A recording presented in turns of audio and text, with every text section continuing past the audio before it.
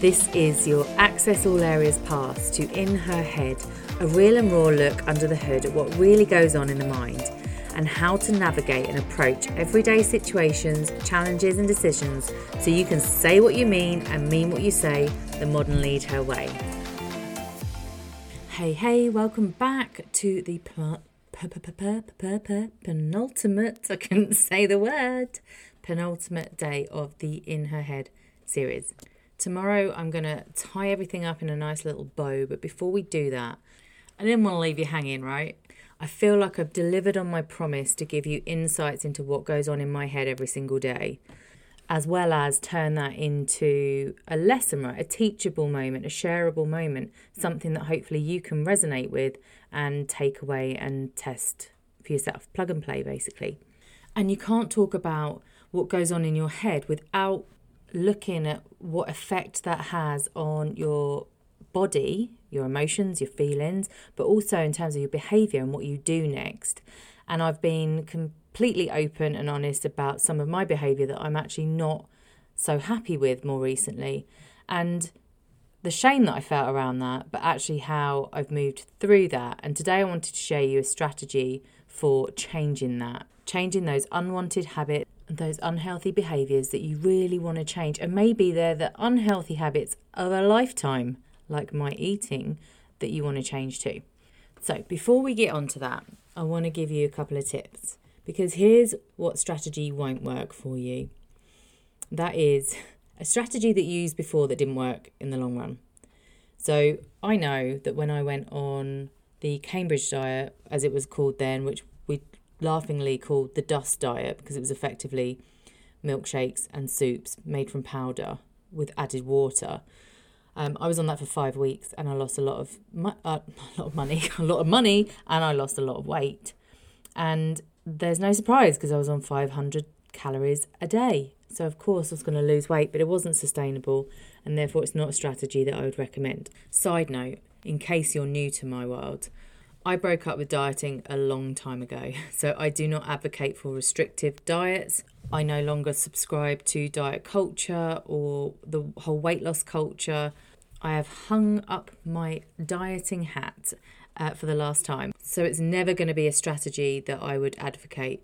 However, I appreciate that not everyone is there yet with their thinking, and that's okay too. But just watch that tendency to want to go back to the routine that you did before in the gym, or back to that way of eating that you did before that worked for you. And if you've got to go back to it, how did it really work out for you in the long run? Because there might have been a short-term weight loss, strength gain, whatever it was that the goal is, but it might not be it for the long term. Another strategy that won't necessarily work for you is somebody else's strategy. How often have you been sat in the lunchtime canteen or over dinner with your girlfriends and someone is looking amazing, they've lost all the weight? I'm using weight loss as an example here, but it could apply to anything that you've got your sights set on. And you're like, what have you done? And they're talking about this intermittent fasting or this ketogenic diet or this whatever it is diet that they've been doing, and you go, right, that's what I need to do next. And here's the thing, if there's one thing that you understand about our bodies, is that they're all so unique and individual that you cannot find a one-size-fits-all diet. So what works for one person isn't necessarily going to work for the next. So don't waste your time on what's working for someone else. The key here is to find what feels good for you. So in coming up with your own individualised, unique, specific strategy for you and for your goals, the first thing is to set your sights on something, right? A goal. So what is the goal to start with? Where are you headed? What would feel really good? And for me, in this instance that I've been talking about in the last couple of days, it is weight loss still. I would like to lose weight. And my why has changed over the years. So my why used to be because I wanted to feel good and look good, right? I wanted to feel good. I wanted to look in the mirror and like what I saw staring back at me. I wanted to be able to wear skinny jeans and knee-high boots. That was always a dream of mine in my 20s and early 30s. And it's not really about that anymore. For me, I want to feel lighter as I move through life. I want to feel mobile and like flexible. And I want this to just get better as I get older. I don't want it to deteriorate as I get older. So now I have my sights set on growing older, healthier. So it's a longevity game, right? So I've got my weight loss goal. It feels a stretch because I haven't been at that weight for a long time. And most importantly, I know why I want to get to that weight. And then quite frankly, I kind of want to forget about that ultimate end goal. And I want to focus more on the short term, like week by week. What are my shorter goals, or as I like to refer to them as intentions? So what are my intentions? So I mentioned I signed up to work with Liz Sargent, functional nutritionist. And so for my first month, I was very clear that I wanted her help to help me get off sugar, so to curb the addiction that I feel, to increase my energy levels and, not hit that wall at 2 o'clock, 3 o'clock in the afternoon, but actually feel a lot more productive and vibrant during the day. And then I really wanted to focus on reducing inflammation in my knees in particular and my lower legs. So with the specificity of those shorter term intentions, we can come up with a plan. So with Liz's help, we have agreed that I would get a blood glucose monitor that I would wear for the 4 weeks I'm with her, and we would just monitor my levels. Turns out I'm slightly above the desired baseline for optimum results. So idea is to bring that baseline down and then to manage the peaks and troughs so they're not so spiky and a little bit more like rolling hills on my chart. So that has been fascinating for me because I can see a direct correlation between the food that I put in my mouth and what effect that has on my blood sugar levels in my body in real time. It's amazing, and means I can make really informed choices about what I eat next. Plus I love a bit of science. I nerd out about that a little bit. Obviously by managing my blood glucose levels, I'm also going to have a knock-on impact on my energy levels and come off sugar. And then we've also introduced some supplements, some bone broth and some collagen in terms of like the osteoarthritis support for my knees.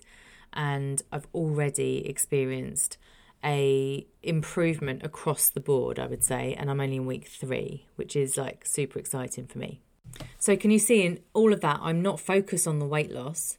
These all serve to move me towards that. But actually, I'm feeling some real improvements right here, right now, in the moment. And that gives me enough motivation to continue. So we want some intentions, and then we want a strategy that supports those intentions.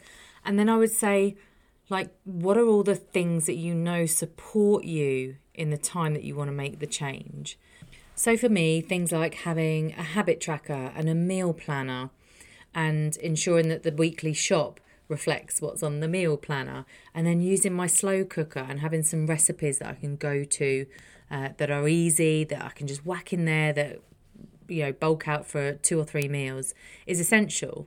And then other things that are going to support me are like making sure that I factor in rest, ensuring I get down for my sea swim, planning that into my calendar, and having time once or twice a week to have a really good soak in an Epsom salt bath.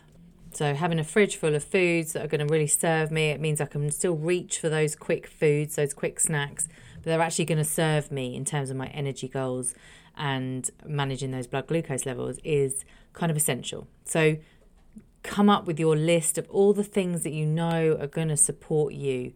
And then who do you need to have on board? Do you have a partner, some kids, like family members that you need to just really have on board so that they know what it is you're trying to achieve and how you're going about it and what you might need from them? So for me, that was just to let Adam know that there won't be those sweet treats sneaking into the trolley anymore. And thankfully for me, he's very on board with that. But I'm pleased to say it's gone really well. I have curbed the craving for the sweet treats. I think it was about 2 days of quite headachy, groggy, like really tired. But once I came through that, I was in the clear, so that's all good. And I think Monday this week, I had the first day where I was like, I had a really productive day and I didn't really want to go to bed. I could have carried on. I did. So it's really breaking down that big, lofty goal that feels quite far out there, that feels like quite difficult and potentially laborious to get there, right? And making those smaller intentions that you can just really hold and plan your life around. And for me, when I get to the end of this month, which is only in another 10 days time or so, I will sit down with Liz and I will come up with the next kind of protocol, if you like, for the next month when I will be going at it by myself. And I feel okay about that because, you know, I've had the support just to get me through that reset phase, and now I feel confident to go at it alone. And I might add, I've not yet lost any weight. And then there is a whole other strategy around the mindset that is required for lasting change. And I will get into that as we wrap things up tomorrow. So I'll be back then. In the meantime, you know how we roll now. Take care.